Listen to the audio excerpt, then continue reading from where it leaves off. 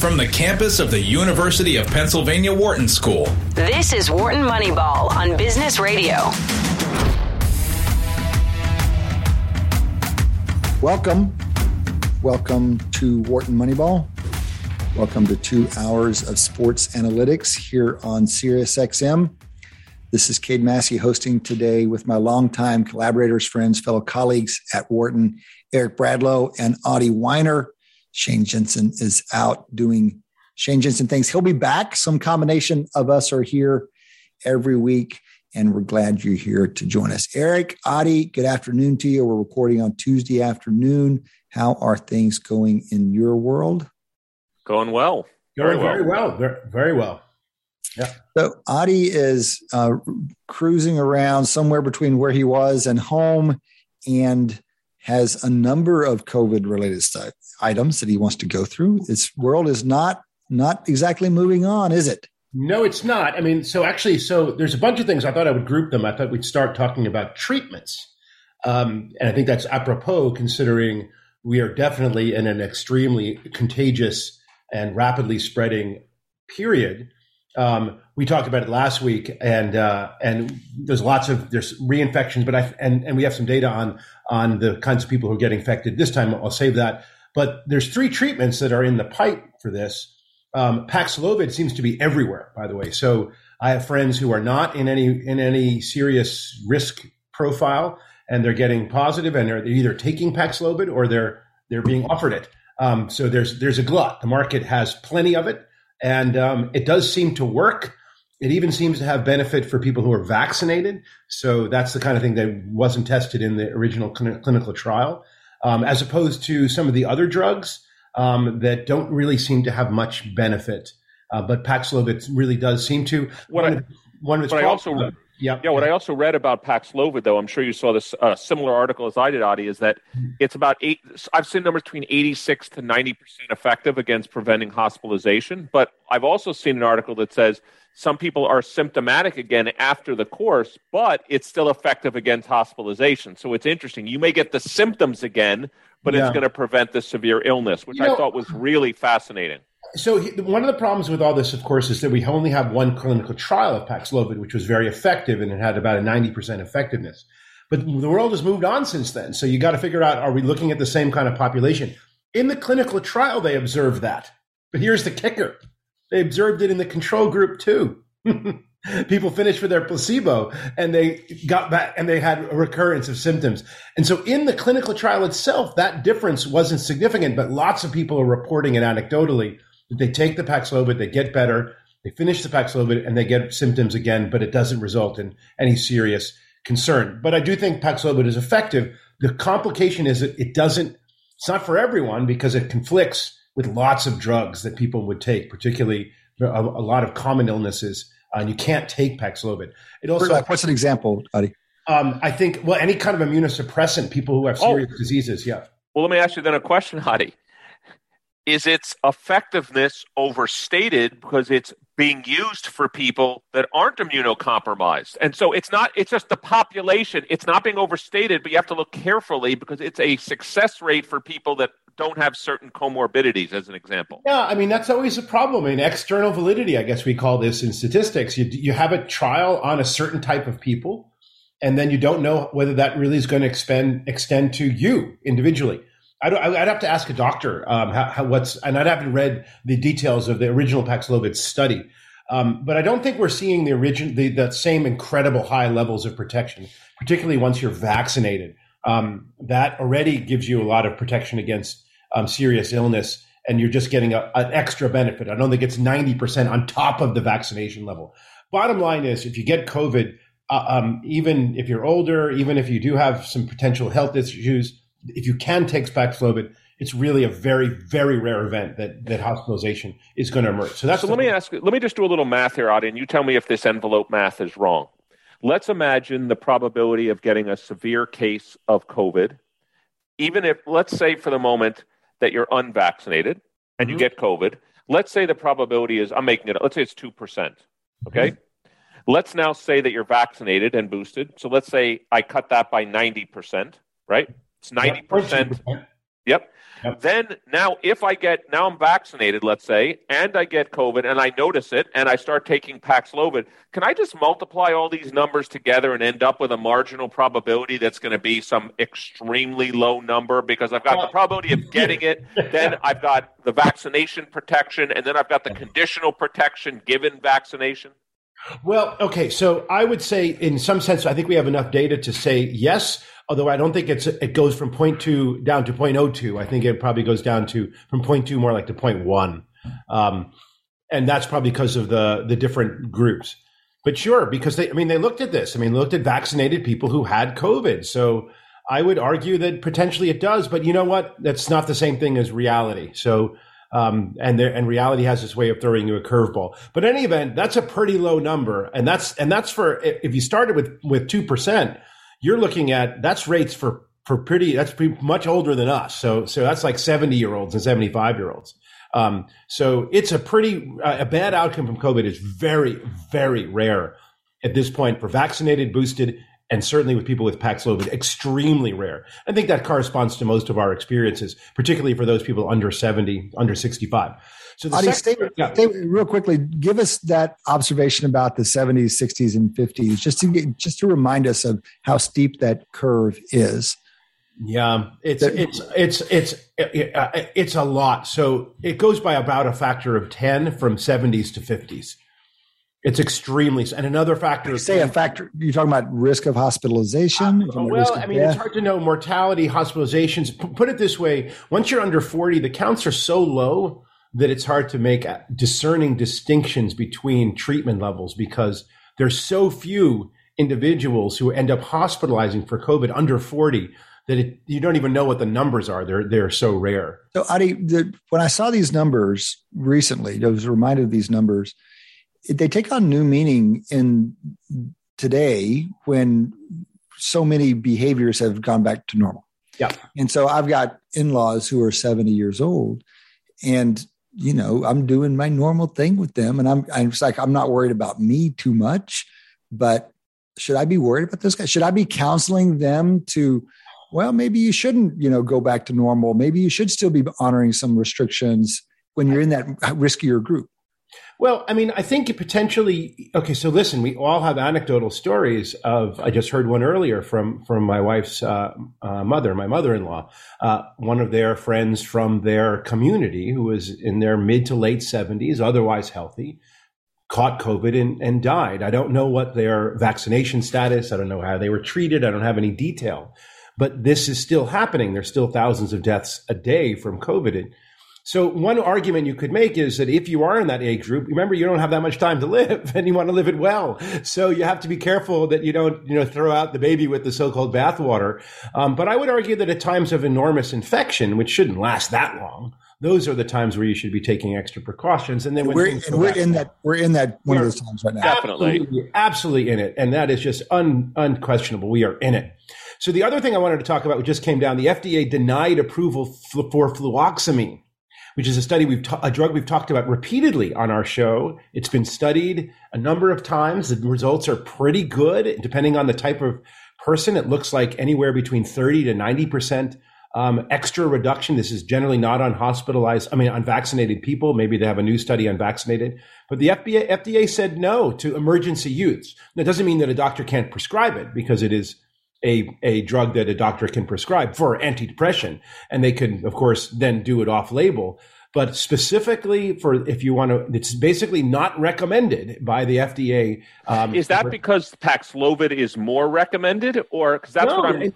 I couldn't understand their reasoning, and I think there was an article in the Wall Street Journal today that tried to explain it. I could not get it, particularly considering how glib they are at proposing treatments like vaccines for younger people and boosters where they have no good data. At least there's actual randomized placebo-controlled trials that show that it works. There is nothing that shows that a third or fourth booster works for under 18. And by the way, it's coming to a head. Is fluoxamine given at the same time period as Paxlovid? Because I'm just wondering, maybe it would be given at the same time. It would. So you wouldn't take both, and you wouldn't go like, I'm going to go Paxlovid first and then fluoxamine. You would not do that. Fluoxamine was a good idea when there was nothing else. We knew about fluoxamine before we had vaccines. Right. And in fact, I'm in my sister's house right now doing this recording. She got fluoxamine. And in a randomized controlled clinical trial, she may have got the placebo. In fact, this was before vaccine. She had COVID, and there was a trial. I found out about it from a colleague at Johns Hopkins. It was a mail-in trial. You just registered. They FedExed it to you, and you got one or the other. She had COVID. She recovered. But there's, by the way, there's a number of anecdotal studies looking at people who got fluoxamine, and it looks really as a really good treatment. And considering it has essentially no side effects, a well-studied, well-prescribed drug, and well-tolerated, I'm not sure why someone would want fluoxamine. Why would someone would prefer Paxlovid over fluoxamine when you're not in a high-risk group? I would sooner take fluoxamine than Paxlovid personally, if I were to take anything. So I'm baffled by it, and maybe we can get an expert to sort of take us through the FDA's reasoning and how they're comparing the decision to say na to fluoxamine and sure to all these other things which don't seem to have much clinical proven benefit. Isn't even based on what you said, Adi, isn't Paxlovid kind of known to be 80+% effective? And you mentioned a very wide interval for fluoxamine. Couldn't that be the rationale? Well, fluoxamine, the problem is Paxlovid had one clinical trial. So, fluoxamine has had 5, and all of them have been effective, but for various different effect sizes. So this is interesting. You're a Bayesian. What would you do with that?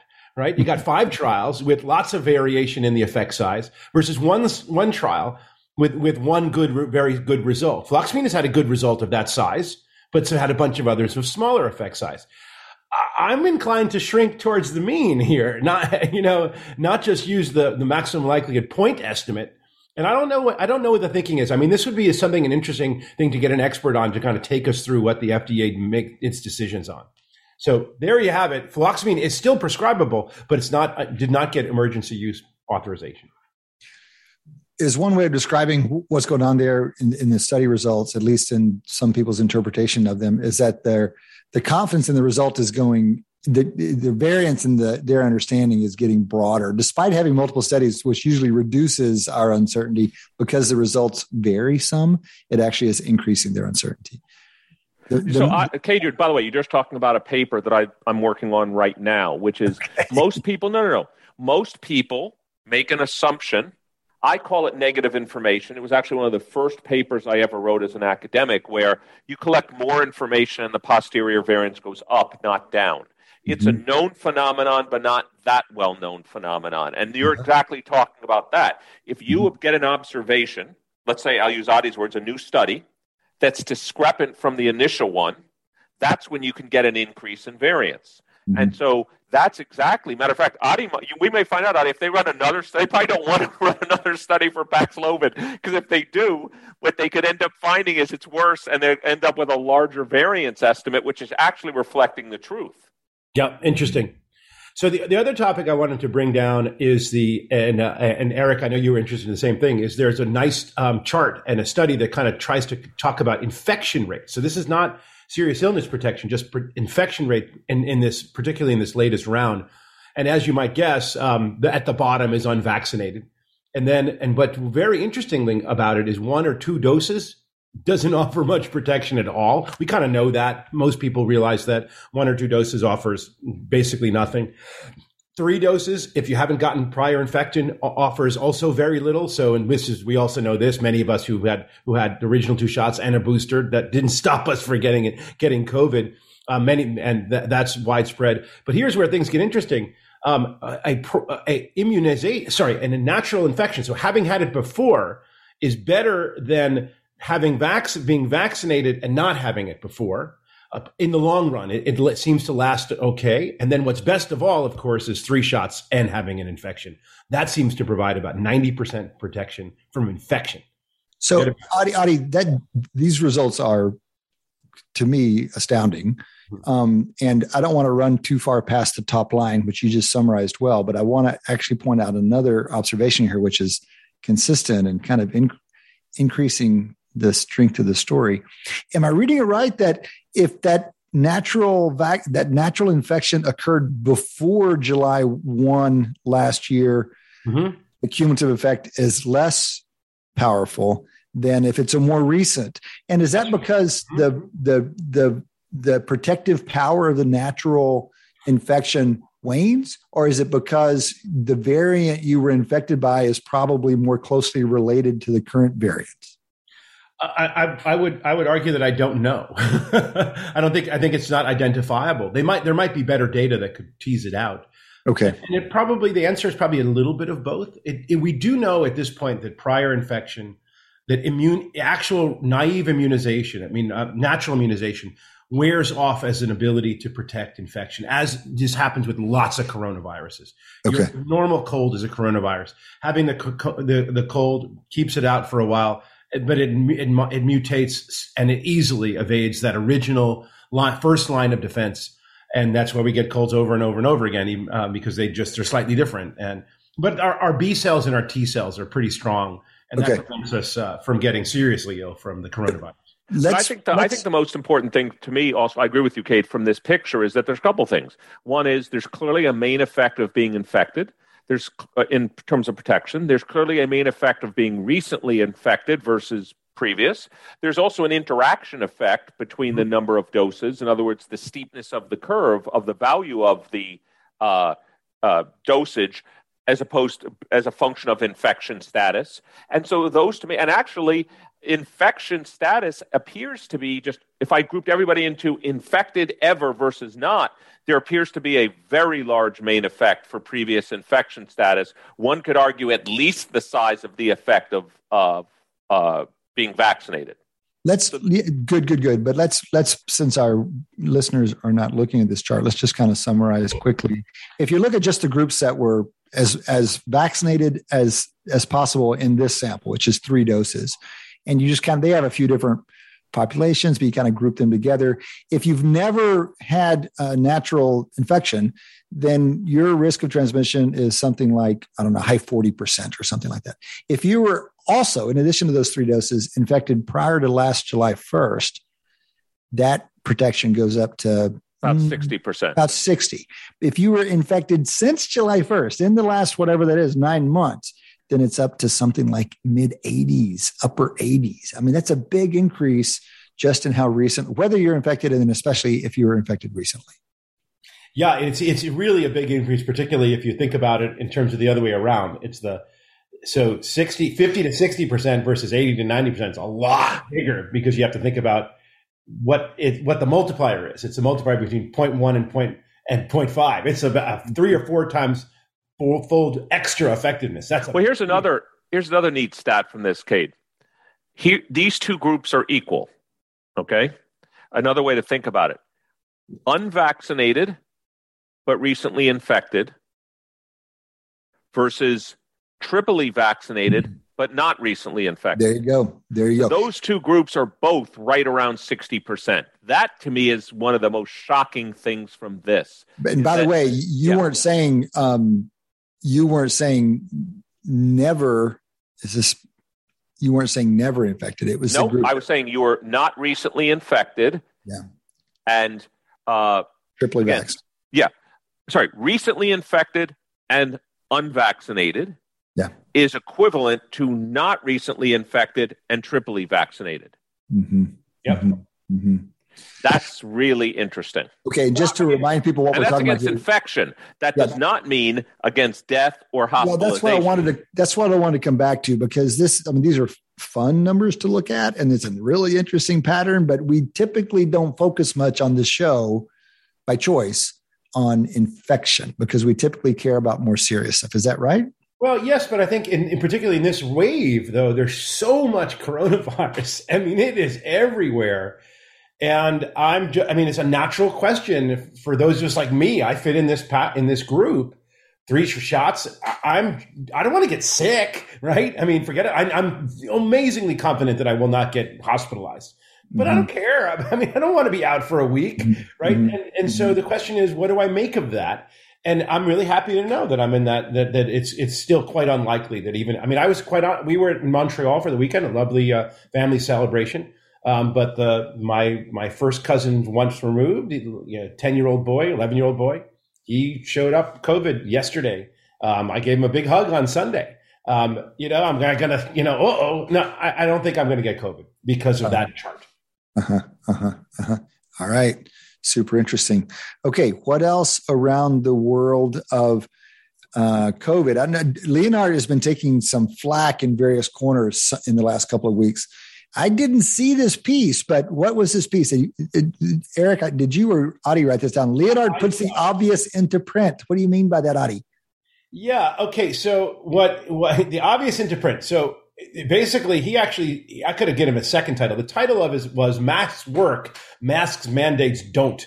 And his basic point is, and this is what I think is obvious to everyone, is that the mask mandates have failed to stop COVID.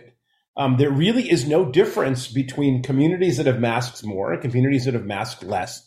And you can even go so far to look at places like Hong Kong, which have an essentially 99% compliance with extreme mask mandates. They don't screw around there, and they've had huge outbreaks.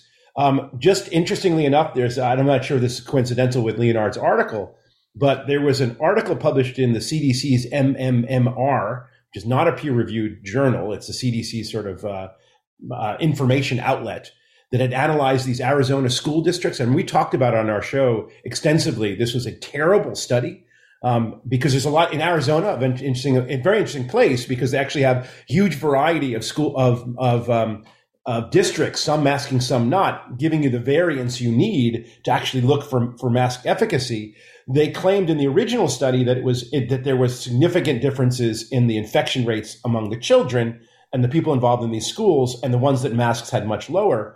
But there was a huge amount of deserved criticism they didn't control for really important factors like amount of days that the schools were open. The fact that some of the schools in the mask group were not open at all. In fact, so there certainly weren't any infections that found through school because they were masked. And it deserved that gave you the variance you needed and more. Yeah. But so this is a bunch of new researchers. They looked at a much bigger data set, controlled for the things that needed to be controlled, and they didn't find any difference between the communities that have masks and those who don't. And this is one of the reasons why this is true is, well, and so what Leonard's article, he says, he talks us through it. He says that frankly, people don't wear masks long enough, consistently enough, of the highest enough quality, the right way to provide enough benefit. And I argue mathematically that, at any given time, they might offer if it's worn right. But in the end, what are you doing? You're just delaying it. The only way to really avoid getting COVID is to really not see anyone. And there's no way. Well, hold on. I think the main argument that you've made in recent weeks or months is that in many settings, it's a fallacy to think it's going to protect you because you sit there and you kind of marinate in it. But that doesn't mean that in other settings where you're passing through, you get this temporary benefit with the proper mask worn properly and moving through the environment. You're much less risk than you talked about the waste of time of wearing a mask if you're going to sit in an unventilated closed space for 30 minutes and have a conversation. Yes. But I think one of the things is that you just don't. You have to recognize this is iterative, so if you, okay, this is a different point. No, but it's part of it, right? So unless you are really rigorous at all times, right? You just. But that is a different point. It is a different point. You have to concede masks. If someone were to wear a properly used, KN95 or N95 mask and was vigilant about it at all times, they would have a significant reduction their chances of getting COVID. And Adi, let us go with your. I'm going to go back to the original point I'm making. It still holds. That's in a single setting. But take for example the idea of like masking when you go on the subway or and most people think that's a good idea, and I would argue that it is, except it's just going to delay. You're just going to end up getting it when the next time you're sitting there in a long setting with a bunch of people in a restaurant or at a party. Unless you're going to really end those things. You are a probabilist. Right. How can you, as a probabilist, smudge all those things together? Because basically, what I'm saying is that the right thing to think about is not an individual event, but think about the expected time until you get it. No, but let me just point out, this is something I think you brought up. This is something you brought up, I think it's maybe the week before last. I told you what my goal was as a person, just me individually, when COVID came out. My goal was to delay it long enough so that either A, they found a vaccine, or B, they found better therapeutics. So I would argue that the delaying process is worth a huge amount in terms of expected hospitalization and death. You'd much rather have it later than before, not just due to the overcrowding in hospitals, but Paxlovid wasn't around, fluoxamine wasn't around. All of these things weren't around a year ago. So the delay is your friend. Delay is worth life. It was, but I think at this point, not anymore, because I don't think we're expecting any changes. What is needed has been done, and to a certain level, it's a miracle. And that's the thing that I think we just forget about, is that there's been so much progress in treating COVID and preventing COVID, and so I would say I don't disagree with you, except to say I think what you just said you may be saying with a little too much certainty, just because I've learned that I've said way too many things with too much certainty on this show. So I'll blame me, but I'll translate it to you. I don't know we've learned what we need to learn. And I still, you know what, if someone gave me the opportunity for another 6-month or 1 year delay, I'd run towards that door that gives it to me right now, because I don't know what's going to happen. At what cost? Yeah, that's exactly what Audie is always pushing us on. And I think that's the right thing. It's like, look, there's a cost benefit. You need to be running the calculations. You need to adjust those conclusions as the costs change, as the probabilities change, but you need to always be weighing the costs against the benefits. I think that's reasonable. Yep. So and I think that's important, because you're seeing a lot of places who are saying we're not saying COVID is over, but we're saying that the onus is now on the individual to decide how they want to react. But tell you what, it's the calculus. I mean, the cost has changed because it's a big coordination game. I mean, when things first hit, the whole world were taking these measures, and your family, your friends, seeing them, everyone was kind of going about it the same way. Now there's much less agreement that there's a right way to do this. And so if you want to be super compliant and super careful, and by God, some people have to, some people are in situations where they're at risk for a number of reasons. It's just harder to do it because the rest of the world's not coordinating with you on it. It's fundamentally changed in that way. It is. I would agree. And also, I think, since we know more, I think it's also easier from a societal perspective just to say people that really, as Audie said, people that really don't want to get COVID, they know what they need to do. And if you get it immediately, if you want to be vigilant, you know it exactly. Get Paxlovid or get fluoxamine, get it immediately. Yeah, there is more of an opportunity to make the argument for individual responsibility now. That's right, Eric. And actually a big part of that is testing and the availability of the testing. And so for our prescriptions, so the people, we would say, look, have the test at home, test liberally, and catch it as early as possible, and then get one of these treatments as quickly as possible. I'm hoping that he gets a test after his hug from his first cousin once removed, because I don't want to see Audie at the spin class with unless he's gotten tested. There we go. Yeah. Okay, team. Oh, you got something else there? Well, I read something very interesting, and this I'd love to get maybe an infectious disease doctor to comment on it, because many of us have had colds in the last few months and have tested negative, and it just said, well, colds are back, right? And obviously they must be, right? I mean, colds don't go away. But one interesting observation that was made was that if you are vaccinated, have already had prior immunity, your immune system ramps up so quickly and so aggressively that what appears to be a cold is just a very quick, that's mucus is what prevents it from leaving the nasal cavities, essentially, and preventing the virus from really spreading and multiplying, and that you don't pass an antigen test because there's too little virus. Get out of here.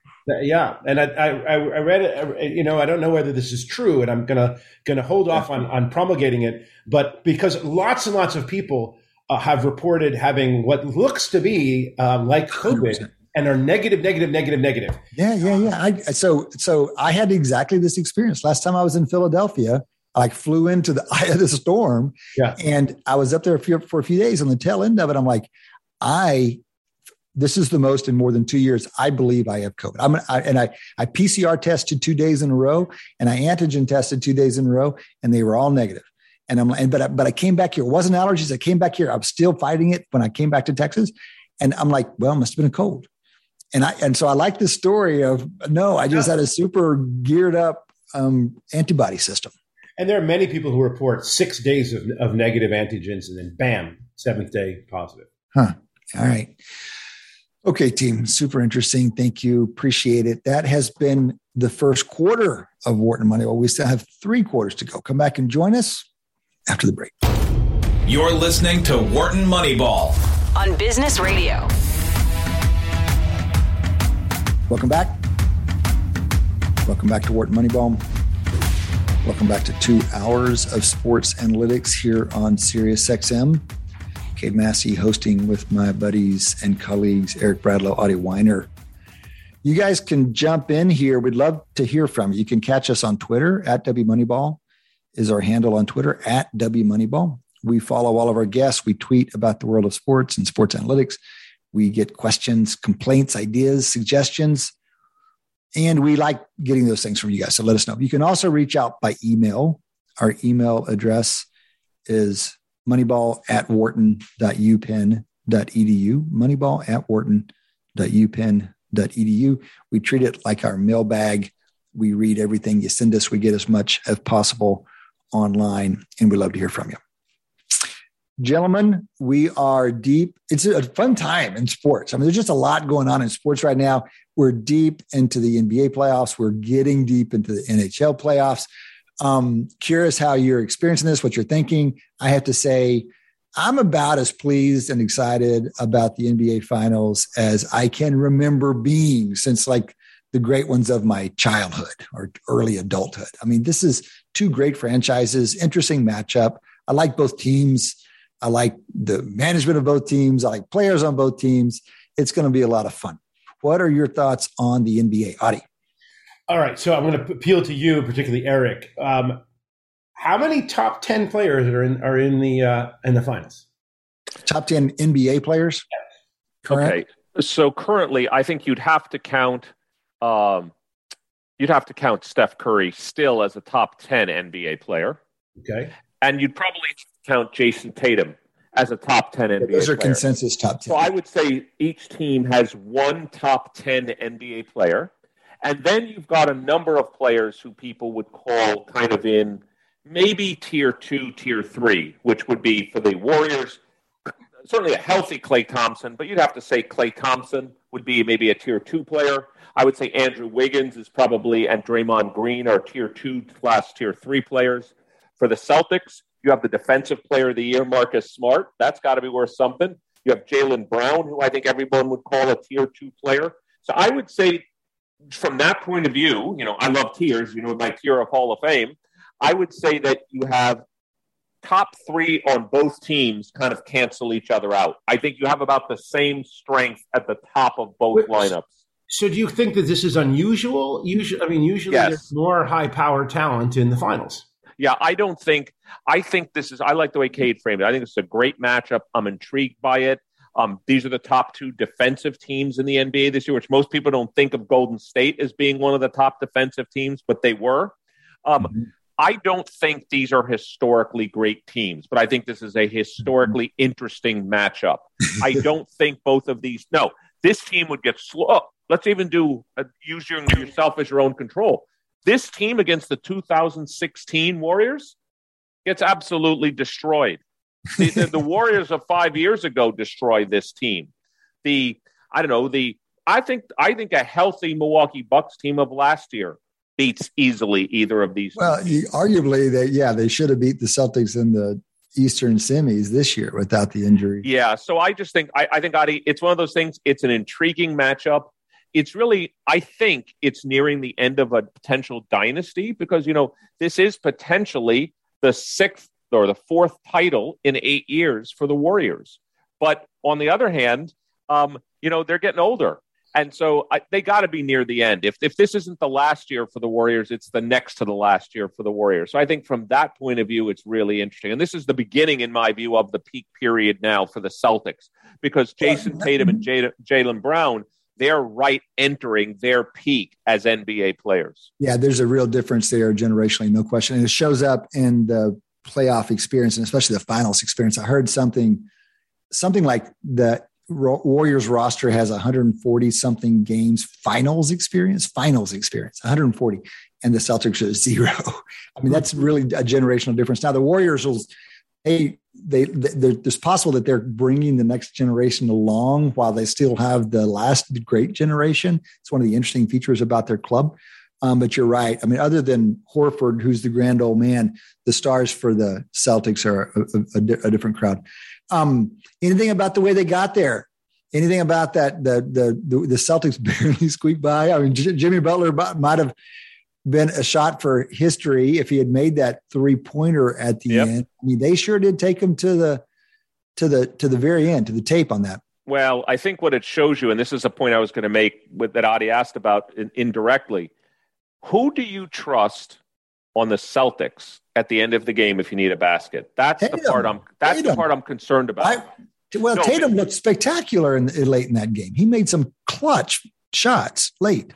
No. I know, but not really at the end. Remember, the Celtics were up like 13 points with 3 or 4 minutes to go, and that seems to be a repeat performance of the Celtics that they can't quite score enough. Look, I like the Celtics in the series. I actually do. I think the Celtics have a better defensive team, and I think the older team's going to wear down in the series. That's what I think. I think it'll be 2-2, and then I like the Celtics for the remainder of the series. But I will say, if you ask me, if it's a tie game with a minute left, who do I trust more? I trust the Warriors more at the end of the game.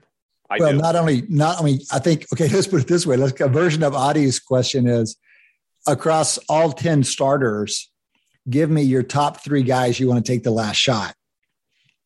And certainly the top 2 on the Warriors. Absolutely. So, and maybe even third. But I think Tatum is – I liked his performance better. I give him credit. Yeah. The 13-point lead got whittled down. But on more than one occasion, while it was being whittled down, it got pushed back because Tatum made big, difficult shots. But look, at some point you have to start giving Tatum his props. I mean, he is, for whatever it's worth, it's not a huge sample size, but he is 4-1 in Game 7s. He's played in his young career. I understand, but he's not 0-5. I'm not saying 4-1 is some miraculously different thing than 2.5 and 2.5. And it's a young career. You could. Eric, I want to say that if push comes to shove, I think I would bet Celtics also. But I think the rest is an interesting question because the Warriors needed a break and they got it. They took care of the Mavs. They were probably a little ahead of schedule of the Celtics Heat series anyway, and they got it done in 6. And so they've had these extra days. And here come the Celtics through this brutal Eastern playoffs. And it's going to be interesting to see whether there's some cumulative effect there. All right, we're going to talk a little more basketball with Neil Paine, our longtime friend Neil Paine, 538 in the fourth quarter. So let's shift gears and hear about the NHL. We're not quite as far along. We're in the conference finals with the last 4 teams set. Eric, I think you and I both have been watching a little more hockey than usual. It's been a fun playoff. So, Adi, have you caught any at all? Not really, although I was in Montreal, and of course it was on all televisions, all the places, all the time. Even though they're not even in the playoffs? Even though they're not. They watch hockey, that's it. I wonder who they pull for. They must have they must have French-Canadian players strewn throughout the league that leads them to pull for various teams. Great fun. Eric's Rangers made it through Game 7 last night, a resounding win last night. Yeah, it was just a little surprising that they won 6-2 on the road in Game 7. There's no doubt that was surprising.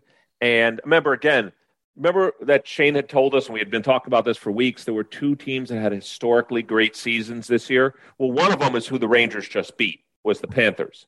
I think they had 120 or 122 points, which, the minute you cross the 120 barrier, you've had one of those top 10 seasons of all time. They lost 6-2 at home, and the Rangers dominated in the game.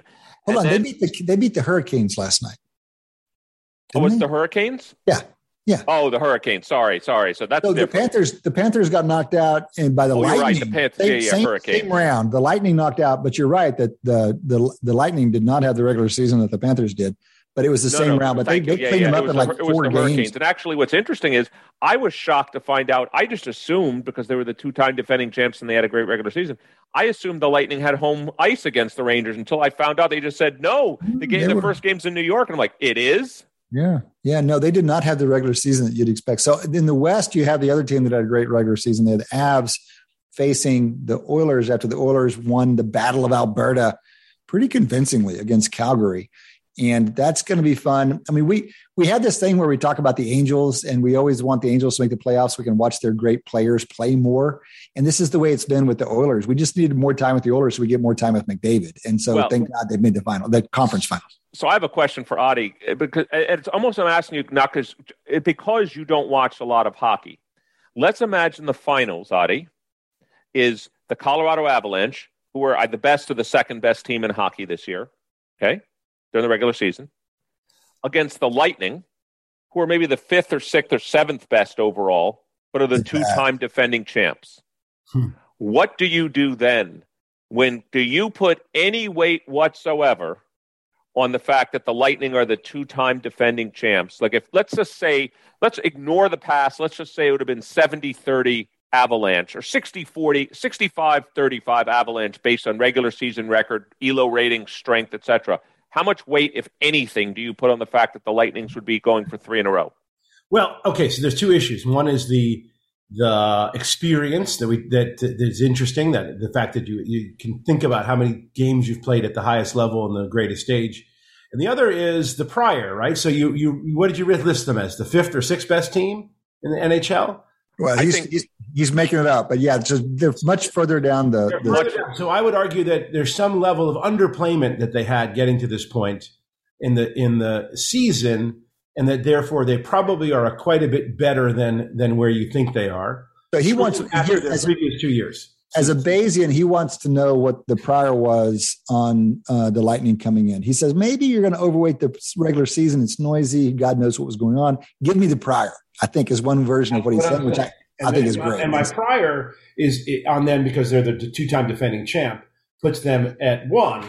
That's the prior, right? So you're just guessing that the prior is higher than the regular season performance. I bet that's right, and it's a little bit like at least a mix. I mean, a strong mix. Mix it up, yeah. Well, I was exactly right. The Lightning had the 6th best record, by the way, in hockey this year. So I was guessing, but I guessed right on the number. You have Avalanche the 2nd best, or where they had the 2nd best. But just to show you, they had 119 points, and the Lightning had 110. So I understand 119 is bigger than 110. But 110 is good. 110 is really good. Yeah. All right. So what's the Vegas line? Because I would argue that it should be almost a dead heat, maybe a tiny advantage to the Avalanche, but not much.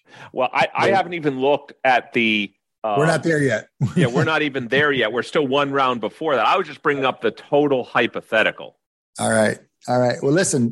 Let's skip to get to the finals. What was that, Adi? What do they each have to go through to get to the finals? The Avs are hosting the Oilers, the Edmonton Oilers, with what everyone says is the best player in the world right now, in McDavid. They had 104 points in the regular season. And then the Rangers are opposite the Lightning. And they also had 110 points, but they have home ice because of obviously some tiebreaker against the Lightning. But I feel like almost every series in the first 2 rounds went 6 or 7 games, and then the Lightning just blew through the Panthers, who had a great regular season. So you could argue that the Lightning are hot. Okay, good fun. Those series are getting going, and we'll be watching that for a little bit. Speaking of watching, Eric has been distracted so far in the show because there is a major tennis tournament with a major matchup. This is quarterfinals. Djokovic and Nadal are playing right now. This is Tuesday afternoon. What's the latest, Eric? Well, as we're speaking, Nadal raced out to a huge lead. Nadal won the first set 6-2. And I even commented before we went on the air, this looked like the Nadal of 10 years ago. It was as great as he could play. He then went out to a 3-0 lead in the second set, and then Djokovic got really serious. And so then Djokovic has now won the second set 6-4. However, Nadal's just gone up a second break in the third set. So Nadal's now up 4-1 in set number 3. Gee. So this is just a titanic war. And the reason I kept thinking about last year's matches, people may know, I consider the 2 most important matches in the history of tennis. One was in 2000, I think it was 18, when Roger Federer, I've talked about this match 100 times, at Wimbledon, Federer was up 8-7 in the 5th set, serving up 40-15 to Djokovic. Yeah. Serving, the greatest server in the history of men's tennis, could not hold his serve and lost in a 13-12 tiebreaker. Yeah. So there, Djokovic beat Federer on his best surface. Last year, Nadal won the first set. The 13-time champion was in the semifinals, beat Djokovic the first set, and then lost the next 3. So Djokovic finally overtook Nadal. If Nadal wins this match, it now flips the story on last year. In other words, if Djokovic had won this, he may still win this match, but if he wins this match, it changes a lot. Besides, he can get to 21 and tie Nadal. I think if Nadal wins this tournament, he gets to 22. Now, Djokovic is 2 behind, which means he needs 3 more to pass. He just turned 35. There's no guarantee he's going to get 3 more majors at the age of 35 and beyond. So this match that we're watching here would kind of flip things back. This is an absolutely crucial match. Well, so it sounds like Nadal is in good place to take his second set in the third set, and then we'll just see whether Djokovic can answer. We'll just see, right? We'll just see what happens. But let me also say, just to show you, this is why I didn't bet on it. I could have. Going into this match, Djokovic was minus 225. That just seemed really high to me. Really high to me. And the other one that seemed high, which I really should have bet, which was Carlos Alcaraz, who's the new phenom, who just beat. We've talked about him on the air. He beat Djokovic, Nadal, and Zverev in the tournament. 18-year-old Spaniard. 19-year-old. He just turned 19. Mm-hmm. He was minus 425 against Zverev, the number 3 player in the world, and he lost. Zverev beat him in 4 sets. It should have been 3 sets. Okay. Why were those such long odds against Zverev when Zverev was 0-10 in his career against top 10 players in majors? He had never beaten a top 10 player in a major. So despite being number 3 in the world, he's one of those people like, I'm number 1 in golf, but I've never won a major. Well, not only has Zverev not won a major, he's not even beaten anybody really good in a major until this win. What do we know about? I know Zverev is the one who survived, so we should be focusing on him, but everyone's talking about Alcaraz, so I want to know, what do we know about the surface preferences of those 2 players? I would say that Zverev, because of the power of his serve, is probably better on grass or hard courts. Mm-hmm. Alcaraz's most success has come on clay, so that's been his best surface. So that's another thing that I think played into the minus 425 for Alcaraz. And Nadal, I don't even know if Zverev has ever even won a tournament on clay. At 19 years old, Alcaraz has won 2 or 3 tournaments already on clay. Okay. So that also played into it as well. But I think, again, your point is, it shocked you that the number 6 player in the world, Adi's into base rates. Adi, if I told you the number 6 player in the world was playing the number 3 player in the world, and the number 6 player was minus 425, you might reach for your wallet and say, that's interesting. That the number 6, I'm just saying, that minus 425, 6 versus 3, that's quite interesting. And I think the same thing was true with Djokovic. Is a randomly selected surface, right? The ranking is not on a randomly, so the ranking is an aggregation across all surfaces. It's a weighted average of all the surfaces that you play. So yeah, and by the way, they may play 100 times on clay, and Alcaraz may indeed win 85% of those matches. But he didn't win today, and Zverev looked like the better player. So now, but the point, here's the important point, is that now the winner of Nadal and Djokovic, the assumption everybody made was that they were going to play Alcaraz. Well, they're not. They're now playing Zverev. And on the other side of the draw are actually 4, not unseeded, but, I mean, whoever's on the other side of the draw is in trouble in the finals. A Dane who's also 19 years old, Rune, just beat Tsitsipas, and he's playing Casper Ruud, who's another young player. They're playing in one quarterfinal. and Marin Cilic is playing Rublev in the other. So that means one of the four of Rune, Ruud, Cilic, or Rublev is going to be in the finals against the winner of this match or Zverev. So, I mean, whoever wins this side of the draw is going to be a massive favorite in the finals. All right. Massive. All right. Good fun. And how's this going to play out? It's early in the week now, so this is going to be a Sunday final. Between now and then, they're going to work through it. It is men's, but I should say one thing just quickly before we leave tennis. Iga Swiatek, the number one women's player in the world, has now won 32 consecutive matches. If she wins the French, she'll tie the all-time, well, not the all-time record, the record in the modern era since 2000 when they started collecting data like this. She will have won 35 straight matches, which will tie Venus Williams' record. So we have a true dominant number one in the world right now on the female side, and she's 20 years old, and she's an amazing player. So it's interesting that Venus has that record and that's not Serena. Well, Serena's won back at 34. Let's not 35 versus 34, but it was Venus in 2000. Venus's peak was a great peak. Right. Okay. How many tournaments is 35? Is that 6? It is 6. This would be her 6th consecutive tournament win. Okay. Wow. Okay. She hasn't lost since Ash Barty, the former number one, retired. Literally, she hasn't lost since. Amazing. Well, that's quite different than we've for years on this show. We've talked about women's tennis as being like all comers, like anybody can win these things. It's been a while since we've seen the dominant player on that side. Listen, before we hit break, let's talk a little bit about golf. Eric, I missed last week whenever you were so worried that Scottie Scheffler wasn't going to get it done because he took a week off after his. Well, he didn't get it done. I was so right. He lost in a playoff. That's another way to put it. He got it done. You were so right. But no. I'm talking about 2 weeks ago because you were worried about how he was going to play in the PGA. And he missed the cut. And he missed the cut. Exactly. So now you're saying he's back on because he made the playoff. He lost in the playoff, but he made the playoff. Was it the Byron Nelson? So it was. His buddy bombs a 38-footer in the playoff to win the thing. So at least he didn't give it up. The other guy won it. But where do you put Scottie Scheffler now, Mr. Momentum? I have no idea. So he seemed to have cooled because he took that extra time off and you were worried about that breaking his momentum. That prediction held, but now he's right back. So this gets back to something that I've talked about a lot, just quickly for momentum. Again, it doesn't have to be a consecutive streak. The fact that he played well still shows he has momentum. You're not worried about his poor performance in the PGA missing the cut in the major? I'm not worried about it in terms of momentum. No, I think he's got momentum going forward, and it doesn't have. Matter of fact, we studied this statistically. It doesn't have to be consecutive runs. All right. Okay, well, keep your money on Scheffler then. All right, guys, that has been 2 quarters of Wharton Moneyball. We still have 2 quarters to go. Come back and join us after the break. You're listening to Wharton Moneyball on Business Radio. Welcome back to Wharton Moneyball. Rolling into the third quarter now, still open lines. This is Cade Massey hosting with Eric Bradlow, Audie Weiner. Eric's at home. Audie's at his sister's in New Rochelle in transit. Glad you guys can join. Springfield, New Jersey.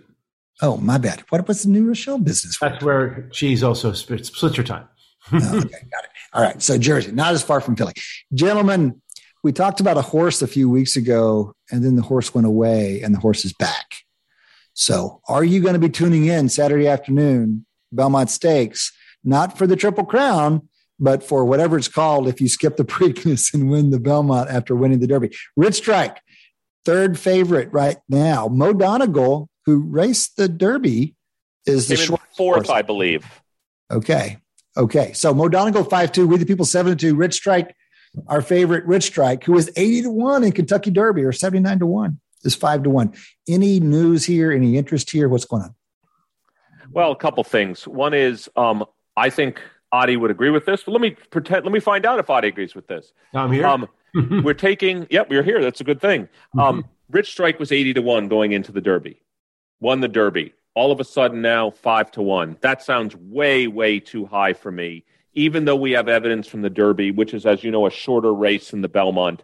I think the reason why Mo Donegal, despite losing to Rich Strike in the Derby, is because if you look at the last, third of the race, Mo Donegal was the horse coming on fast. So people are giving it credit for if that race had only been That's the standard counterfactual. Well, hold on. So now I don't know what that horse was doing at the end, but obviously Rich Strike blew past the second and third horse. I know, but Mo Donegal was also as well, catching up to a lot of horses at the end. He's known as a closer or a long racer. Okay. Yeah. And I think also, at some level, maybe you could say, there's more variance in a shorter race. So, yeah, Rich Strike could win that race, but let's say it went the king of all races, the Belmont. So, Adi, you would agree, going from 80-1 to 5-1, even with a win in the Kentucky Derby, seems like a tremendous shortening of the odds, right?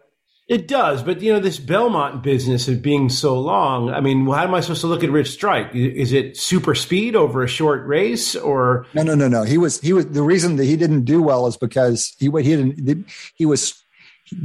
because the pace was super hot at the Kentucky Derby, and he did not get caught up in that. And then he had a lot left, and he was a closer.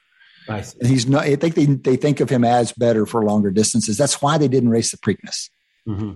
But Eric's point is, are people just overreacting to the Derby winner? Yes. They're definitely he's not the shortest. He's not the shortest odds. I mean, Mo Donegal is half the odds that Rich Strike is. Yeah, all I've come in is this seems, of all the years that I've watched or seen the Belmont, I think there's so much bunching at the end. Like if I told you at the end, Ethereal Road, 10-1 wins, you'd be like, okay. Even the seventh longest horse, Skippy Longstocking, neat name, 13-1. Okay. No, I mean, it's just like there's no the variation in the odds for the Belmont here is extremely flat if you look at a distribution of odds. And that's why I think they're putting a lot of probability on a lot of horses. It's going to be a very tough race to predict. And especially, by the way, I think the weather's supposed to be extraordinarily hot, which not going to help. Interesting. Kuchar, the longest horse is called Kuchar, like Matt Kuchar, which suggests that he will place but not win. Very good. Very good. All right, guys, NCAA finals time. There's lots of interesting tournaments going on. The women's field got set for the softball tournament over the weekend. So the women's College World Series, which is in Oklahoma City, the top 8 teams advanced from the super regionals there. The men's College World Series just begins at the end of this week. The whole field of 64 just got set, and they'll start the regionals later this week. I want to ask y'all, it's always fun to you see these different variations on tournament structure with the NCAAs. They give us lots of interesting examples because we get used to just a few at the pros. Here's the tournament structure for baseball, guys, and tell me a little bit about why you think this is. So the regionals, here's the way it goes. 16 regionals, each with 4 teams, and they play a double elimination tournament across the 4. And then the winners of those advance to what's called the super regionals, which is just a 2-team best 2 out of 3. And then those 8 super regional winners go into the College World Series, which again, we go back to the 4-team double elimination. And then in the final stage, the winners of those 2 4-team double eliminations advance to a 2-team 2 out of 3. So you've got 4-team double eliminations, and then you've got these 2 out of 3s, and then again back to the 4-team double eliminations, and then closes with a 2 out of 3. What in the heck? What is the rationale? What? Just statistically, what does that give us? How would you rationalize? Well, I have a few thoughts on it, but I'm curious. At a certain level, baseball generally gets played every day, and there's a travel issue, so that may be part of the reason why that structure makes a lot of sense. Regional groupings, double elimination, and then. I mean, are they all in the same spot? I mean, once they get to the World Series, they're all in the same spot, right? The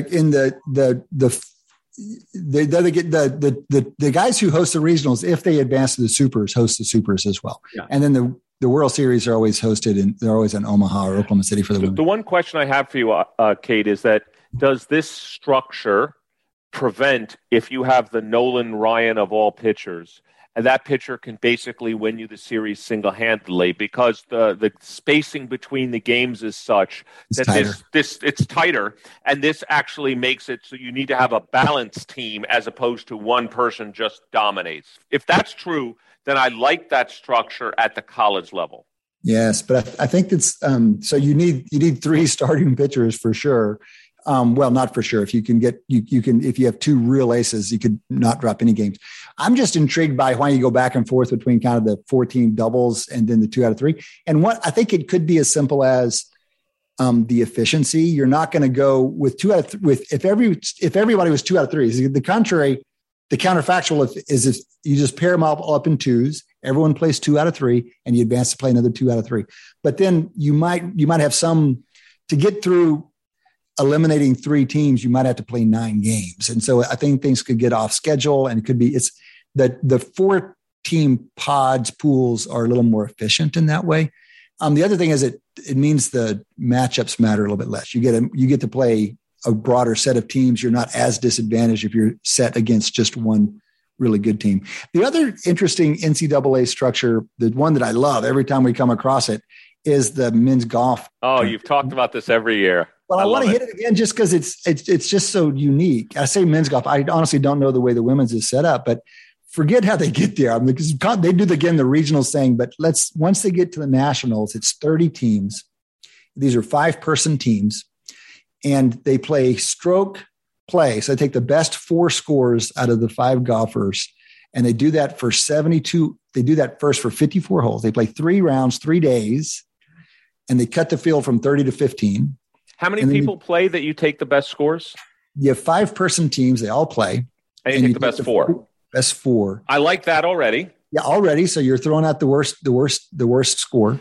Can we first of all, just for quickly, can we talk about team construction? Does that mean you want some golfer that's got really high variance? Like, maybe the person can shoot 68, but maybe they can shoot 78. It's a good question. We should ask a college golf coach about that. That's interesting.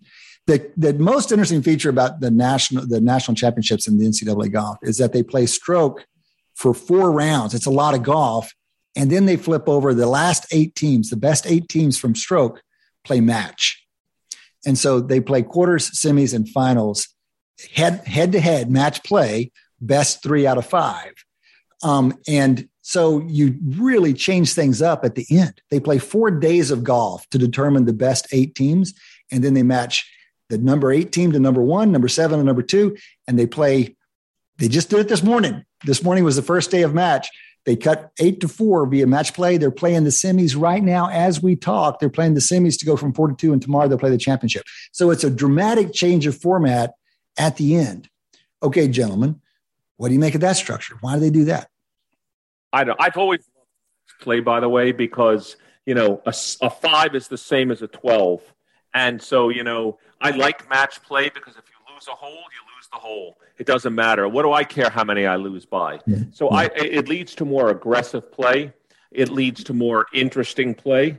You could argue it leads to also higher variance. I would imagine, again, that, take the greatest golfer in the world. That golfer has a better chance of winning a stroke play event against somebody than a match play event. For sure. And so I think this is fundamentally why they do this. Measuring, though. I mean, what's that, John? The measurement. I mean, isn't golf supposed to be the sum of the strokes over a course? Why is no? There's a long tradition of match play, so it's as venerable a format as the stroke play is, but it is definitely a noisier format. And I think Eric has it exactly right. I think it's better drama, it's better TV. I think it's actually a more satisfying way to crown a champ to go match play. But if you did match from the beginning, you would lose some of the best teams right away just out of chance. And so I love the hybrid format. You take 30 teams from around the country and you whittle it down to 8 via the most reliable method possible, which is stroke. I agree. But then for drama and knockout tradition, you go to match for the last 8. And I admire the creativity in doing it that way. But also, you should watch one of these sometime. And so the final will be tomorrow, and it's team match play, and it is so much fun. And they're kids, and there's nobody on the course, and it's just real good TV. It'll be on the Golf Channel, I suspect. I would recommend the viewing as a good alternative to what we're usually watching. One last thing I want to point about the NCAAs. They seed the baseball tournament. So again, they just set the men's field 1-64. They seed it heavily using RPI. And RPI, most people know because they used to use it for NCAA basketball. And it finally just got rid of it altogether. It took abuse for a long time. It's antiquated.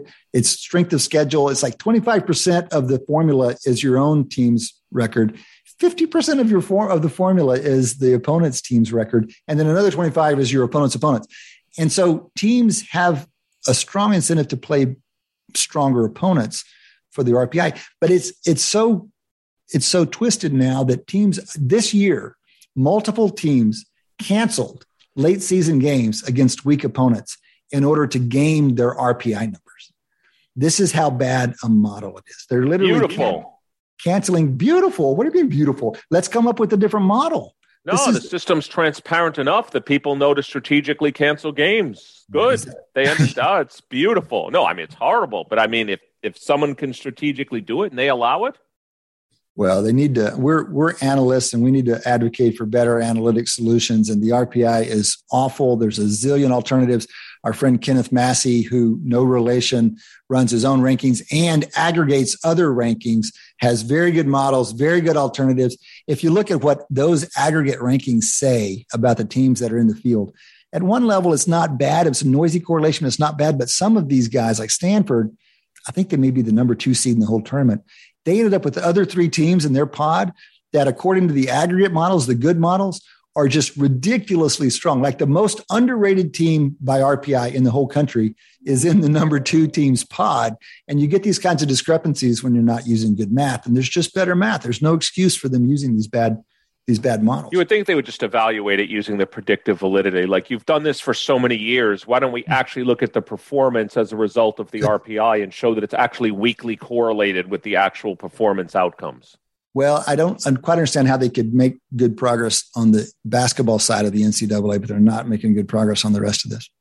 Guys, I know we've got a little bit of baseball to talk about. At the very least, let's talk about what's going on with Devers. What is it you're seeing about Rafael Devers, the Red Sox third baseman here? So I was just looking at leaders in baseball the other day just to see who's doing really well individually for the season. And I noticed that Devers is forecast for 419 total bases this year. Just to be clear to everybody, a home run is 4, triple is 3, etc.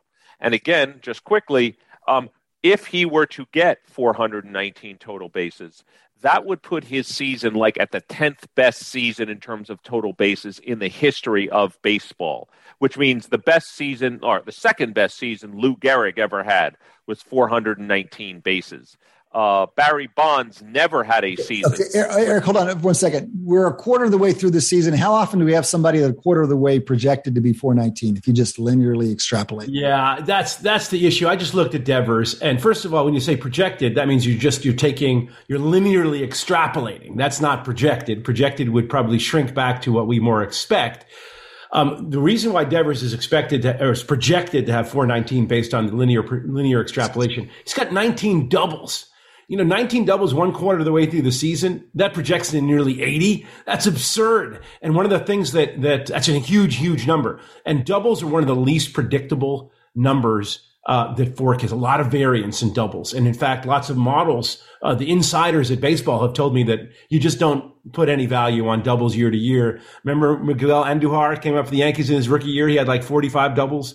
That's How do you want to make those kind of singles, essentially, is what you're saying? Yeah, they're hard hit balls, but where they land and how they end up doubles and singles is a lot of randomness. Okay. So shrink back hard. So you can look at the singles and doubles total and just shrink back towards, there's like across all players, there would be a standard ratio of singles to doubles. And you're saying his ratio is off. That's right. So Adi, what would you shrink towards? Well, I got to calculate this. It's one of the least familiar numbers that I have. So maybe for next week, I'll give you an answer. It's an interesting. Given the history you're giving us here, Eric, Ruth, Hornsby, Gehrig, are you kidding me? Stan Musial, Sammy Sosa. Given that, it is a super interesting stat. It'll be interesting to see how it goes between now and the end of the year. All right, guys, that was a quick Q3. We've got Q4 and a couple of interviews, so come back and join us after the break. You're listening to Wharton Moneyball on Business Radio. Welcome back. Welcome back to Wharton Moneyball. Rolling into the fourth quarter now. Continue to be joined by my friend and colleague, Eric Bradlow. This is our interview quarter in the time of COVID. We're going to do 2 interviews this quarter, we want to take advantage of both sports that are in playoff mode right now, deep into playoff mode. To do that, we brought in Micah McCurdy to talk about hockey, and then we're going to change gears and talk about basketball here in a few minutes. Micah, welcome back to the show. Great to see you. Thank you very much. Thanks for having me. Micah, as some of you guys know, is a data viz guy. He approaches hockey heavy on the data viz side, helps us understand what's going on through some very cool visualizations. You can follow him on Twitter @ineffectivemath. He's also got hockeyviz.com.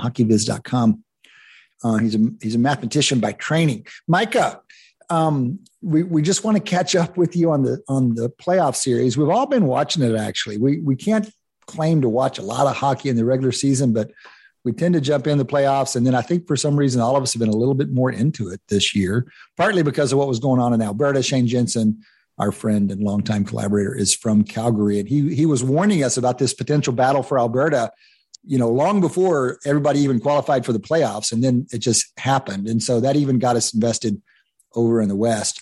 We're kind of always in for Dubas and the Leafs because he's an analytics guy. At least that's his reputation. And we know him a little bit and he seems to live up to it. So this is all to say, we've been paying attention, man. But what do you think about this playoff season? What do you make of it so far?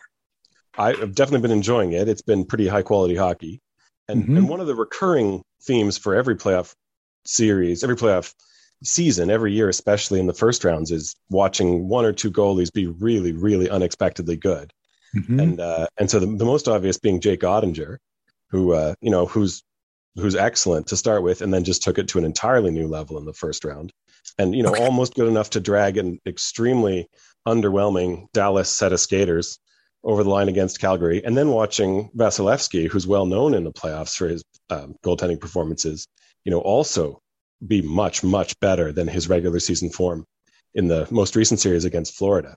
So I'm a bit of a goalie aficionado, and so the playoffs are always, very rewarding one way or another that way. Well, Micah, how do we know whether they're actually playing at a higher level or we're just seeing some, 6 heads flipped in a row? I mean, you flip 20 coins and chances of getting 5 in a row are as great as not getting 5 in a row, just purely by chance.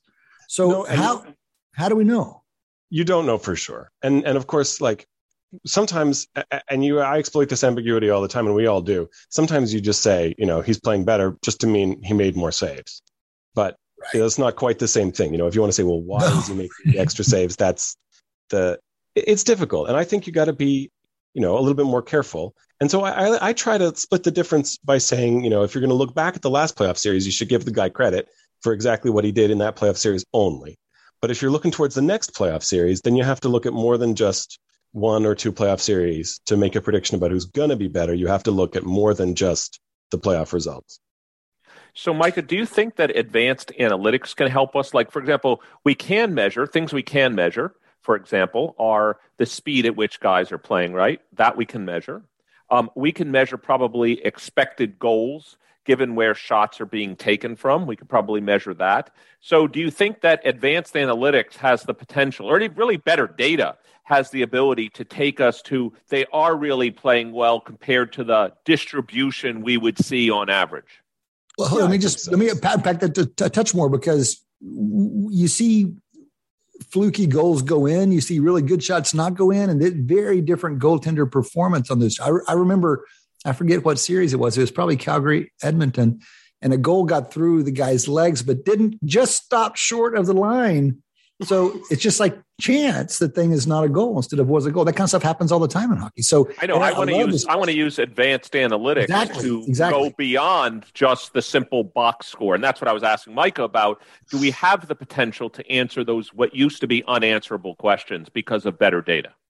We're getting there for sure. Better data and better models and better, more sensible framings to try to include more details and try to average out over more unimportant details.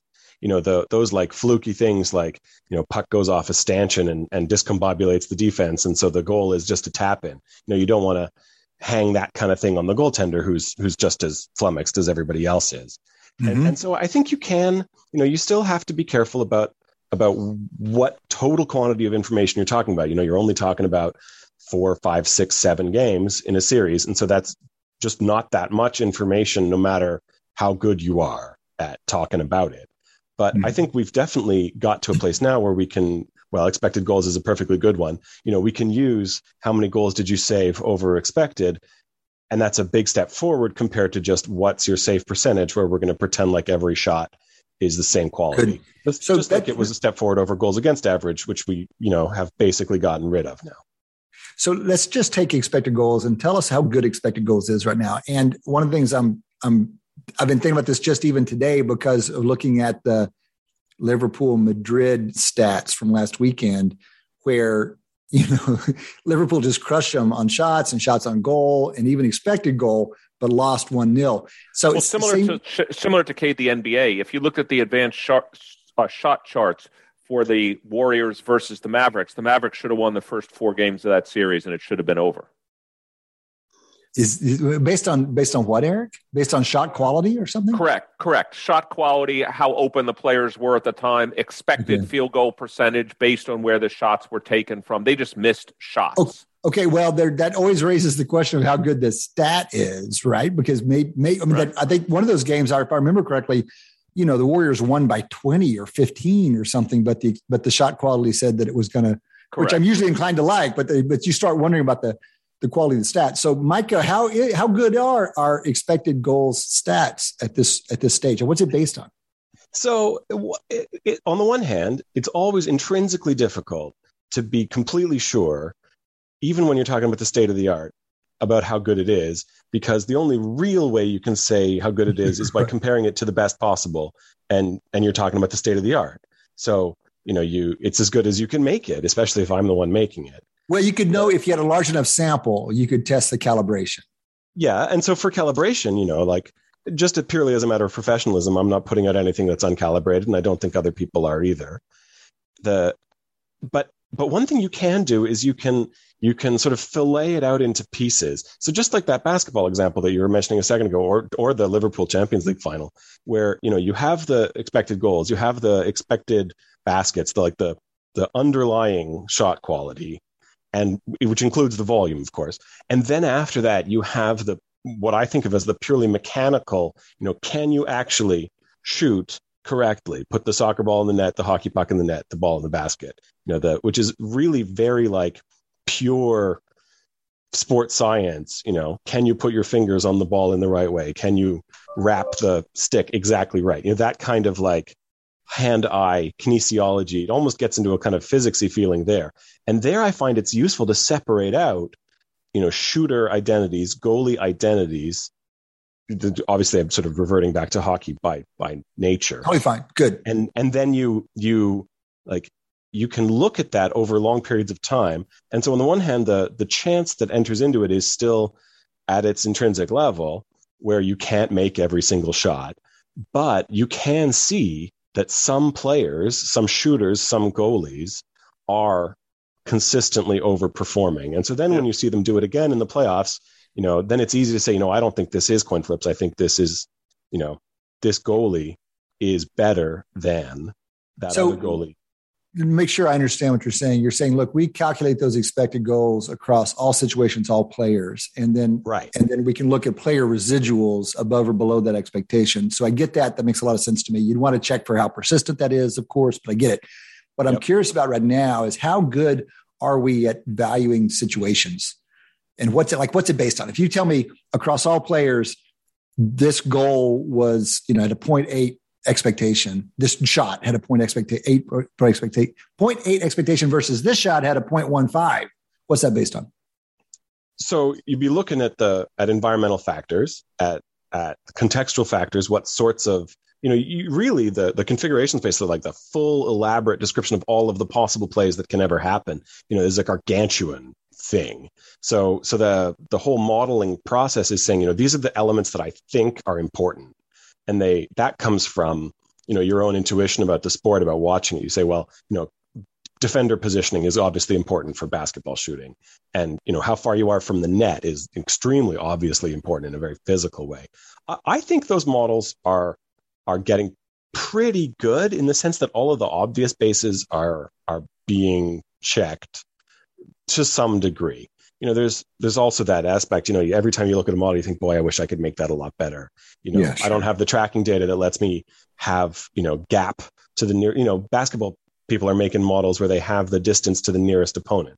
Right. And so they know how tight is that three? Is that guy being defended within inches, or is it feet, or is it 10 feet? There's totally different situations, and that affects the goal probability, the make probability, obviously. And I don't have that kind of level. So you're still going to see discrepancies. You're going to see something like, oh, that's a 0.25 XG. And somebody's going to say, well, actually, he was much more open than that pattern of shot normally has for shooter space. So, a yes and no is sort of how these answers always go. But I think we're getting to a point where you can say something that even over a sample small as a playoff series, you can still get results that are plausible and coherent. You can say for the whole series, Jake Ottinger surrendered 11 goals on 26 expected, and that's sort of good to that kind of precision. Okay. And you're just pulling numbers out of thin air, I assume, but when you're talking about that big a discrepancy, it starts sounding, it can be pretty reliable. So the specific numbers I made up, but the difference I remember is 15. He saved 15 over the course of, and that's over expected, right? So it's something so broadly, trying to put it in skater terms, that's kind of in the territory of 5 to 6 hat tricks. Right. So it's and even if you worry obviously about getting the detail right, getting the precision correct. You worry about communicating at that level of coherence with the structure, with the technical details.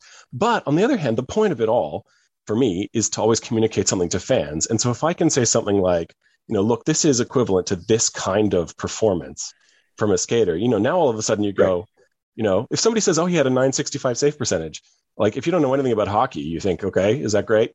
But if somebody says this guy, goaltender, did the equivalent of 15 goals, better than you would have expected from some schmuck off the street who knows how to play hockey, that's all of a sudden you're like, wow, 15. Mike, that's right, and that's a great skill. I mean, that's kind of what that's what you trade in. That's a great skill as an analyst. Try to.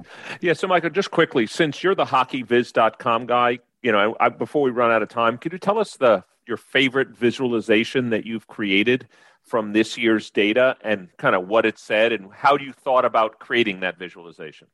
Oh, so my favorite, I go back and forth, I love all my children equally, but my favorite right now, because it's playoffs, is the bracket, which shows all the probabilities of all the teams.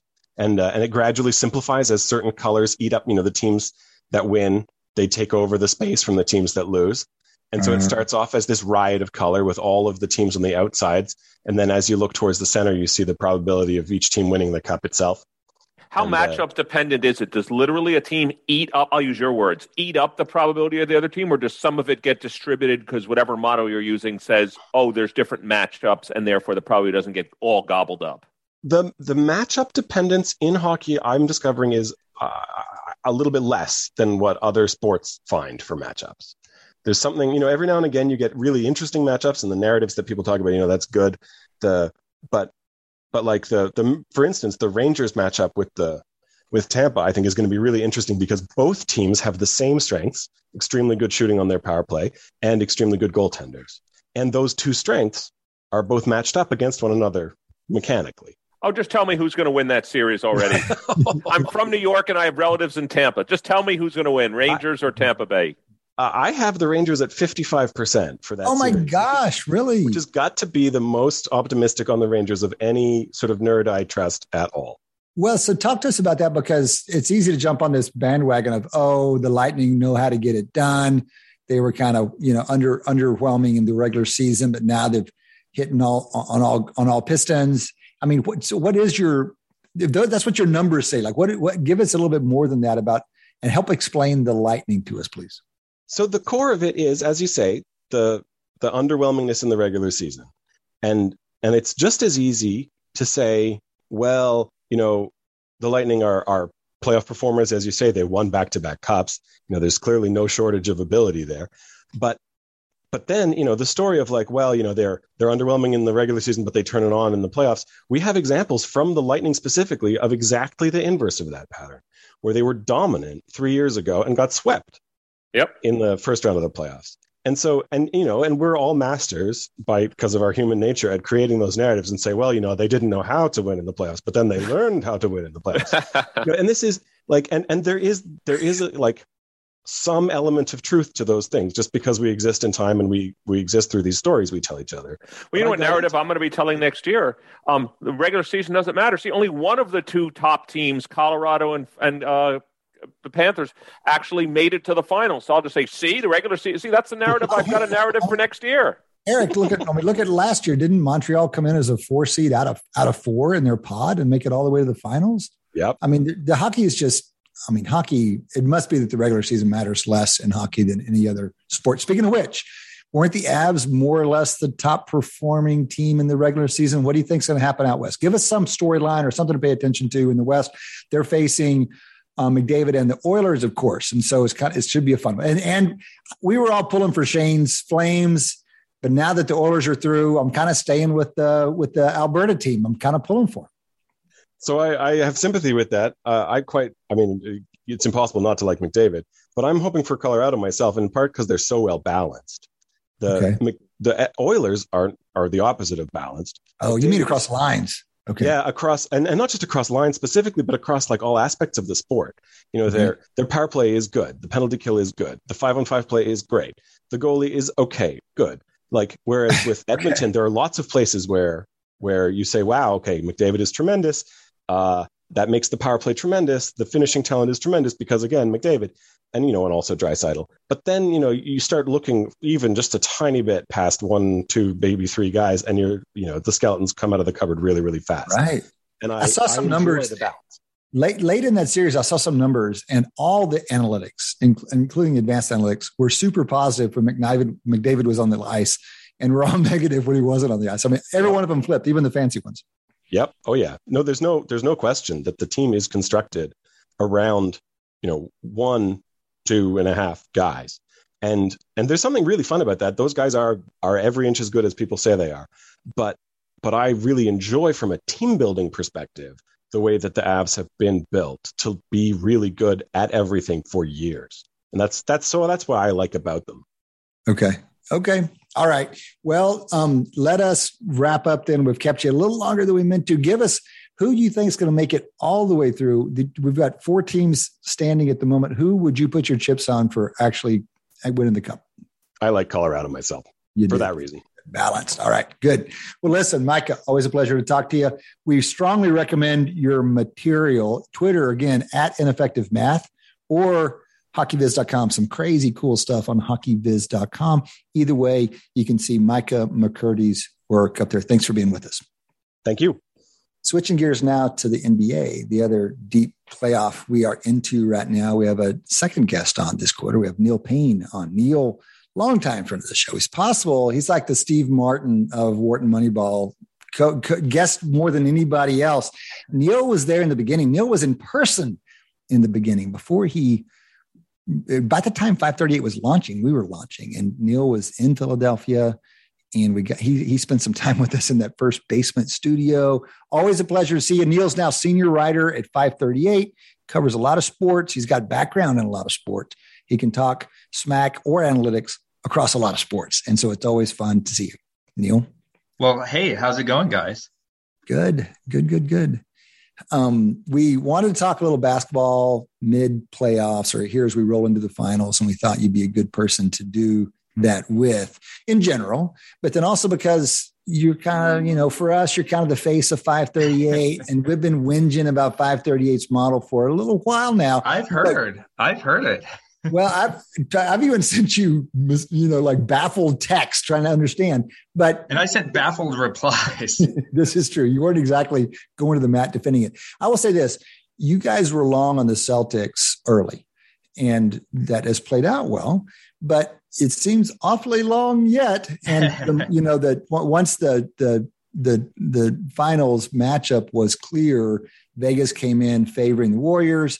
I think the if you want to put it in percentage terms, it's maybe 60% or so Warriors.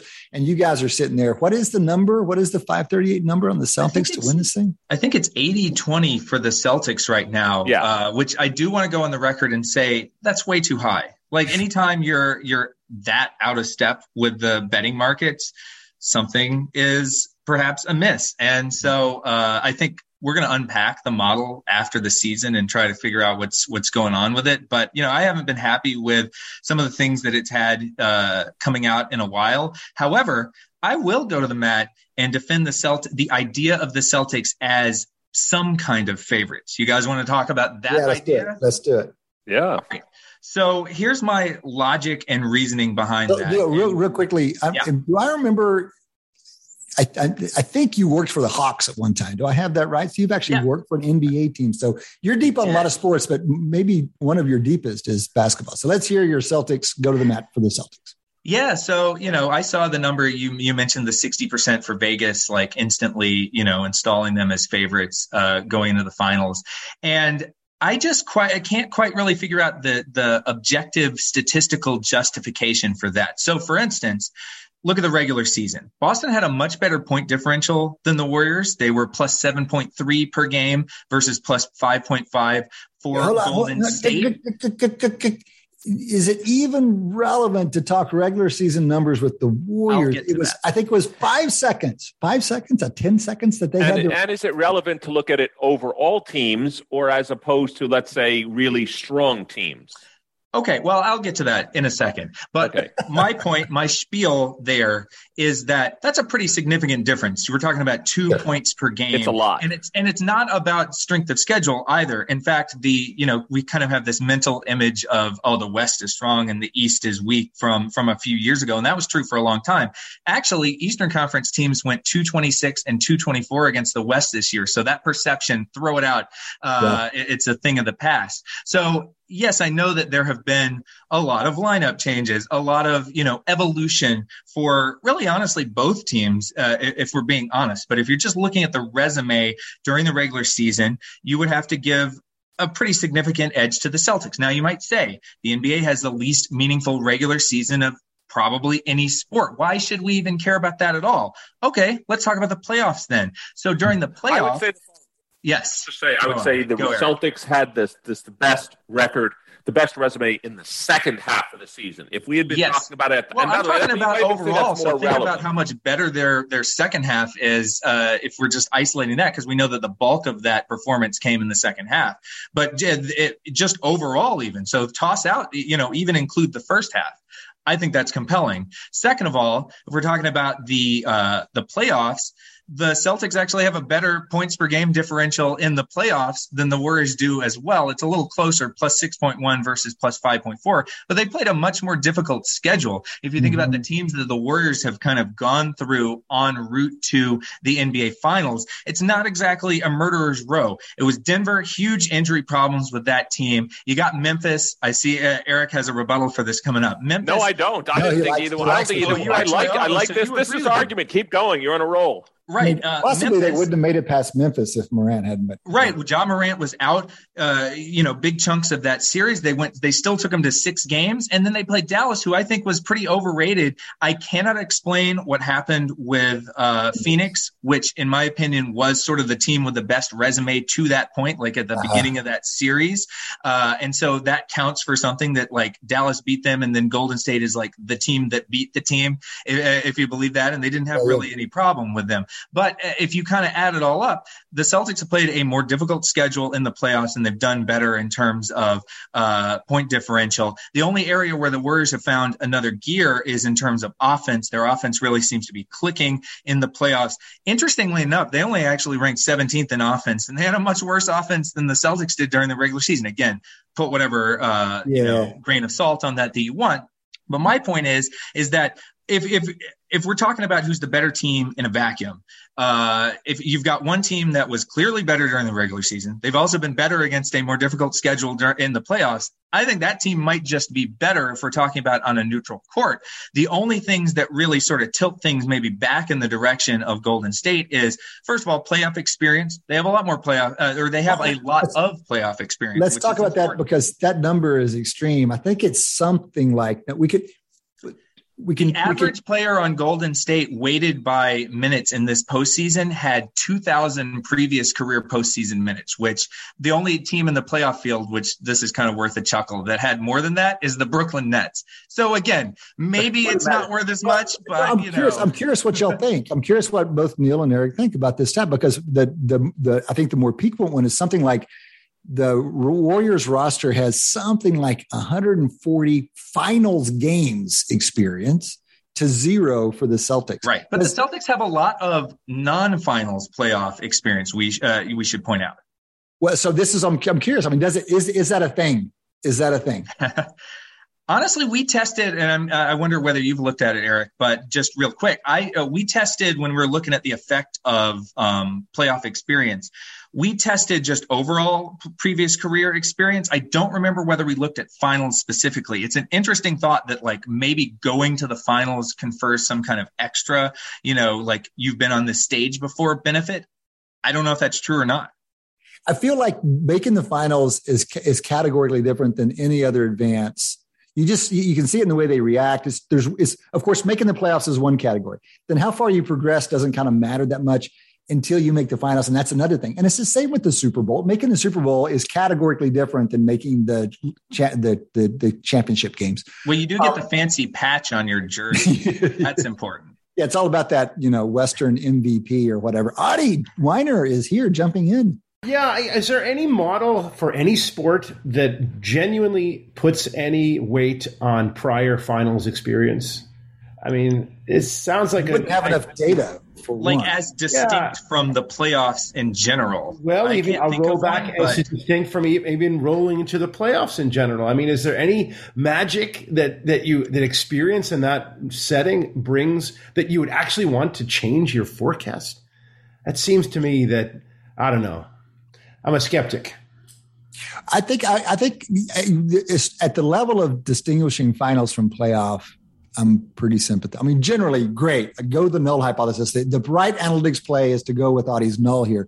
But when you're talking about the kinds of discrepancy that these two teams have, it's pretty stark. I think I would probably, the first sport, because it's also going on right now as well, I would think that tennis, having been to a finals or winning a major, would all else equal would increase the probability. I would think I wouldn't mind having a starting quarterback in the Super Bowl that's actually won it before. I think, Adi, there probably would be an effect, but not nearly as large as anyone thinks. I don't think Tom Brady's heart rate changes when he walks out of the Super Bowl stage, and then contrast that with Donovan McNabb, throwing up in the huddle. There's some pretty big differences. And I'm wondering about Philly-based adjustment that we're just adding on specifically. I think the point you brought up, Neil, I actually didn't realize this until I looked, that the 4 final teams in the NBA during the regular season were all the top 4 defensive teams. People say, there's the old adage, defense wins championships. People say, oh, no, the NBA's changed. It's all about offense. Well, the Mavericks, the Warriors, the Heat, and the Celtics were the top 4 defensive teams in terms of points per game and defensive efficiency. That shocked me. Yeah, Celtics and Warriors were actually tied on the number, at least it rounded to 1 decimal at Basketball Reference in terms of the best defense. And I have to think that that's, I don't know off the top of my head, but that has to be the first time that that's happened. I mean, it's kind of a very specific, you have to hit it on exactly the correct number. But one other thing that I did want to bring up, I mentioned the playoff experience, is that also we got to talk about home court. Obviously, Warriors will have home court, although it's funny, they were actually a lower seed within their conference than the Celtics, but they had the better record overall. And there's this number, historically, 72% of the time, the team with home court advantage in the NBA Finals wins the NBA Finals. That would seem to sort of back up that number.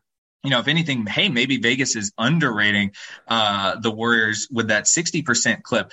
But I looked at this as well, and the majority of that, probably about 2/3 of it, is just simply because there's a huge amount of overlap between having the better team and which leads to a better record most of the time, and then leads to being home court most of the time. But if you control for the ELO ratings of the two teams going into the finals and run a logistic regression on that, you find that like two evenly matched teams going into a finals, the team with home court would only be expected to win 57% of the time. To me, that's the true home court advantage after removing the effect of that's highly correlated with having the better team. So if you look at that 60% number in Vegas, it means that they probably think that the Warriors are a slightly better team on a neutral court.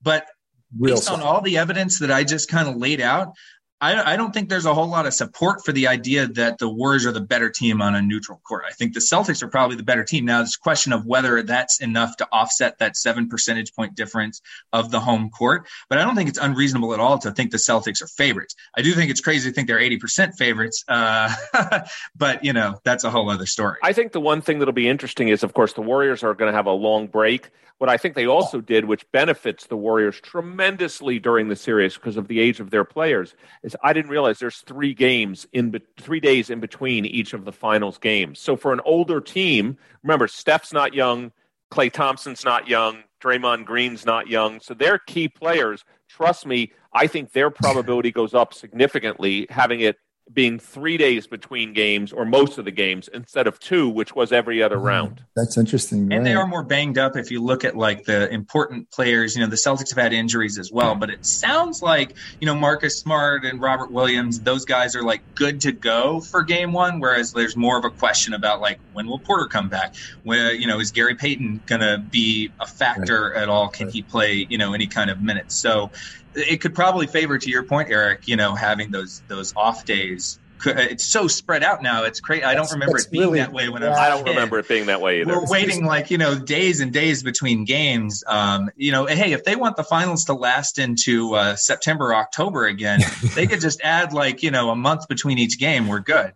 It's remarkable. Especially the Celtics coming through the East, what they have to do to get to, I mean, it's just such a march to get here. Okay. We have to wrap up, but we've talked a lot about numbers. Give us, you know the players, you know the teams, you know the strategies. Give us a storyline or 2 to pay attention to in the finals, because this is going to be a lot of fun. But what's something you think we should be paying attention to? Well, I think the big question is whether the Celtics can clamp down defensively against the Warriors, given what I said, the way they've been playing offensively and the way that like all the pieces just seem to be kind of clicking together. And you have not just Curry, but you have, you know, the guys that benefit from Curry's spacing, and Wiggins, you know, one of my favorite all-time players, is, you know, having an amazing performance himself. He could have been MVP of that series. And so I think, the question of whether the Celtics defense, which is, in my opinion, one of the best defenses we've seen just in the NBA in the last decade or so, you know, some number of years. This is like their final exam. Can they really clamp down on the Warriors and shut down Steph and extend all those questions that always linger around? Is Steph, you know, going to be a finals MVP, that type of thing? Neil, take that one level deeper for us and tell us, how is it that the Celtics are playing such good defense? And to the naive viewers, like, well, they have some very athletic big guys that can be on the perimeter, or maybe it's somehow these guys are busting their tail more, or maybe it's more strategically how they do things. What's your breakdown of why they're such a good defensive unit? Well, I think one of the big things is depth. I mean, also this interchangeability and the fact that in one of those games in the East Final, they were able to, you know, compensate for Robert Williams being less effective and basically replace him with Grant Williams and not really miss a beat. And that to me was emblematic of the way that they just have all these kind of interchangeable parts. Derek White, you know, has been one of the most unheralded players. And obviously, you know, Marcus Smart is the heart and soul of everything that team does. So I just love the depth that they have defensively, where they can throw so many different lineups at you, and there aren't really liabilities. And that, I think, separates them from other teams across the league, where at least there's like one guy that you can really kind of target and just abuse. And the league is doing that more than ever. I forget where I saw a story. I think it was at the Wall Street Journal, where they were talking, or maybe it's the Ringer. They were talking about how, Curry is obviously one of the most coveted offensive weapons in NBA history, but more and more and more, the guy that Curry is guarding or the guy that Curry is forced to switch onto is also the most coveted offensive player in the playoffs, because they're just so targeting, if he switches or trying to get matchups onto him. And that's true of every, offensive superstar that maybe has some defensive shortcomings. Super interesting. All right. Well, we are geared up for it. We're recording on Tuesday night. The show goes up tomorrow, and then the final start on Thursday. It'd be good fun. Neil, always a pleasure. Thanks for making time for us today. Thanks for having me, guys, as always. Neil Paine, senior writer at 538. You can catch him up there for any number of sports, talking with us today about some basketball. That team has been another 2 hours of Wharton Moneyball. Appreciate you guys listening. For the whole team here, Eric Bradlow, who's been here for the whole run, Adi Weiner, who was early and then jumped in again late, for Shane Jensen in absentia, for the boss man, Matty Datz, keeping us all on the straight and narrow, and the associate boss man, Deion Simpkins. Appreciate you guys listening. Come back and join us next time. Between now and then, enjoy your sports.